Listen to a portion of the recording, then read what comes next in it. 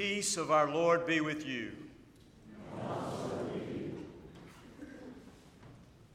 The Spirit of Jesus is the spirit of humble service. That is the truth which travels in today's gospel lesson. In this morning's lesson from Mark, when Jesus overhears the disciples arguing among themselves about which of them is the greatest, Jesus tells them that the world's standards of greatness, power, popularity, success are not his standards of greatness. Rather, Jesus says that for his followers, true greatness is found in humble service. Whoever wants to be first of all, Jesus said, must be last of all and servant of all. All of which is to say that the Spirit of Jesus is the spirit of humble service. That is why, for example, when we remember Mother Teresa, who gave her life to and lived her life with the sick and the poor, something inside us instinctively recognizes the Spirit of Jesus in her life and work. Or take that moment when Pope Francis washed the feet of prisoners of every faith and no faith. No one had to tell us that that small gesture was a sure sign of the Spirit of Jesus.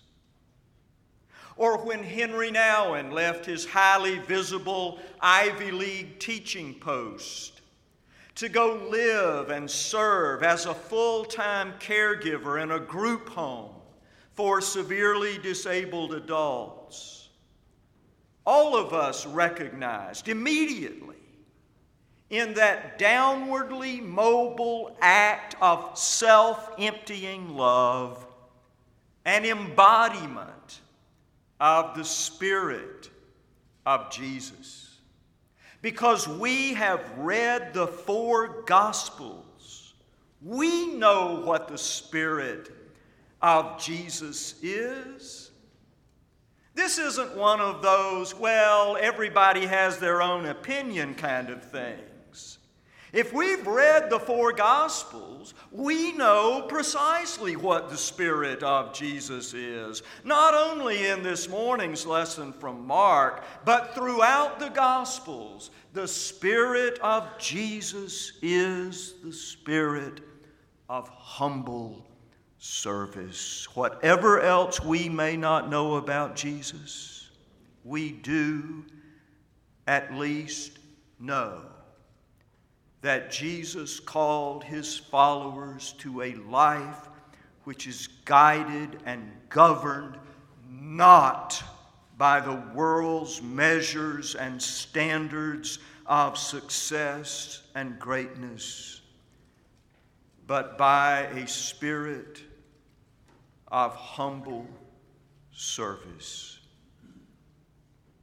It is the job of the church to form us into people who understand that spirit and who embody it in our ordinary, everyday lives. We follow a Jesus who had an odd and peculiar view of greatness and success. A view of greatness and success which does not match up with or endorse our culture's view of greatness and success, which is a problem because from the moment of our birth, we have been bombarded on all sides by our culture's understanding of greatness and success, to the point that success has become our idolatry. It is so hard to resist the gravity of a culture which has taught us from birth to think the way the world thinks about greatness and success. But when the disciples were arguing among themselves about which of them was the greatest, Jesus said, "Y'all sit down. We have to talk. If you want to be great, the only way to do that in my kingdom is to become the servant of all." That's it. It is a life of gentle, patient, humble service.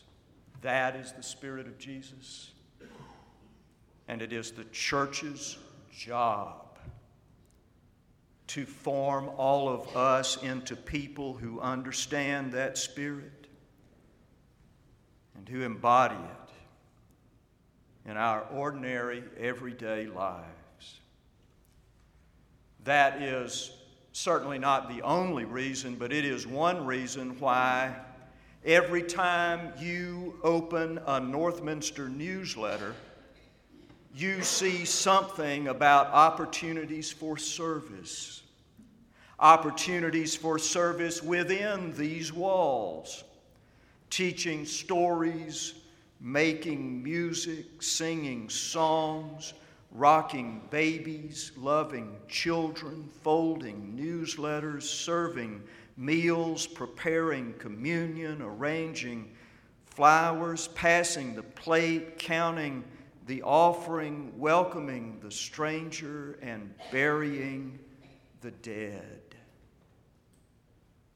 Gentle, simple acts of service offered in the name and Spirit of Jesus. And opportunities for service beyond these walls, through Meals on Wheels or the Stewpot Food Pantry, at Operation Shoestring or Billy Brumfield, at Grace House or Span School, with Salt and Light or Habitat for Humanity, or by helping with boarding homes or the Angel Tree, or serving as a Northminster Caregiver of the Week, or showing up as a Northminster friend at the Yellow Church on Wood Street. Think for a moment about what all of that might someday mean for little James and Dowling Guyton, who just came out among you a few moments ago.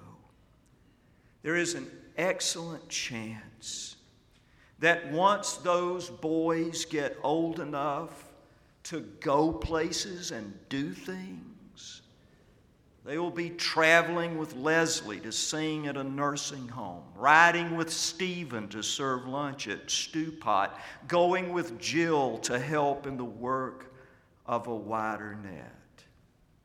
And why? Because we're a church. And that's what churches do. And that's what churches do because the church is in the world to embody the Spirit of Jesus. And the Spirit of Jesus is the Spirit of gentle, humble service. Several years ago, maybe a decade ago, the British Broadcasting Corporation set out to interview some key world leaders. And they asked all of them the same question. Name some of the most defining moments in your life. One of the world leaders they interviewed was Desmond Tutu. And when they posed that question to Bishop Tutu, he said, well, one of my most defining moments is going to sound awfully small, but it really was one of the defining moments of my life. He said it happened one day when I was 9 or 10 years old. My mother and I were walking down a street in our town in South Africa. During those days of rigid and unjust, oppressive apartheid, he said, as my mother and I made our way down the sidewalk, we came to a building into which my mother needed to go. As we approached the door, a white man was coming out. He held the door for us and tipped his hat to my mother and went on about his way. But he said, to this day, I remember as a little kid thinking to myself, there is hope. He said, that is the moment when the spark of hope was birthed in my spirit.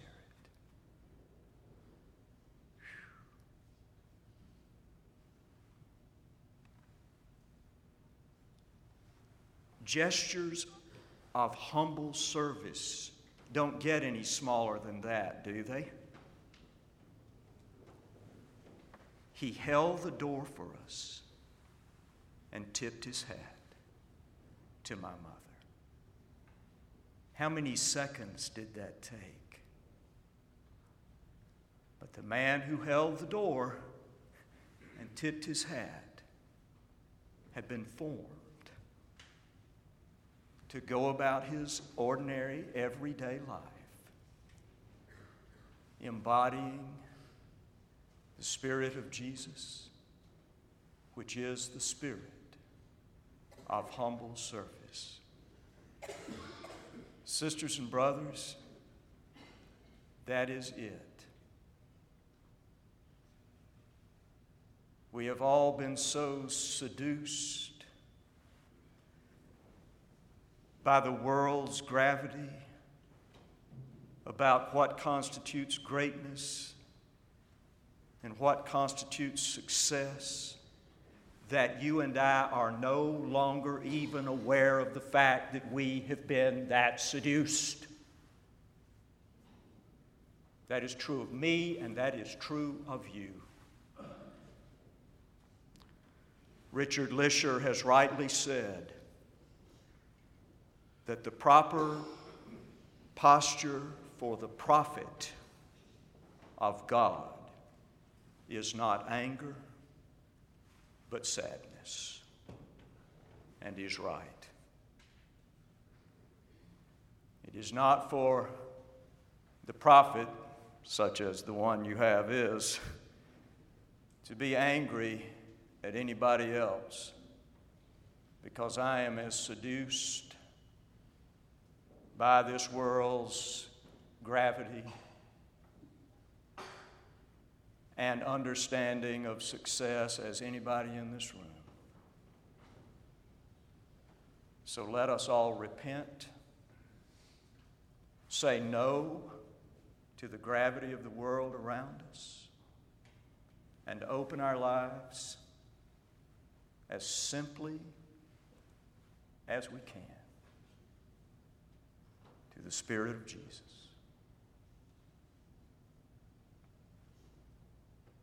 which is the Spirit of humble service. Amen.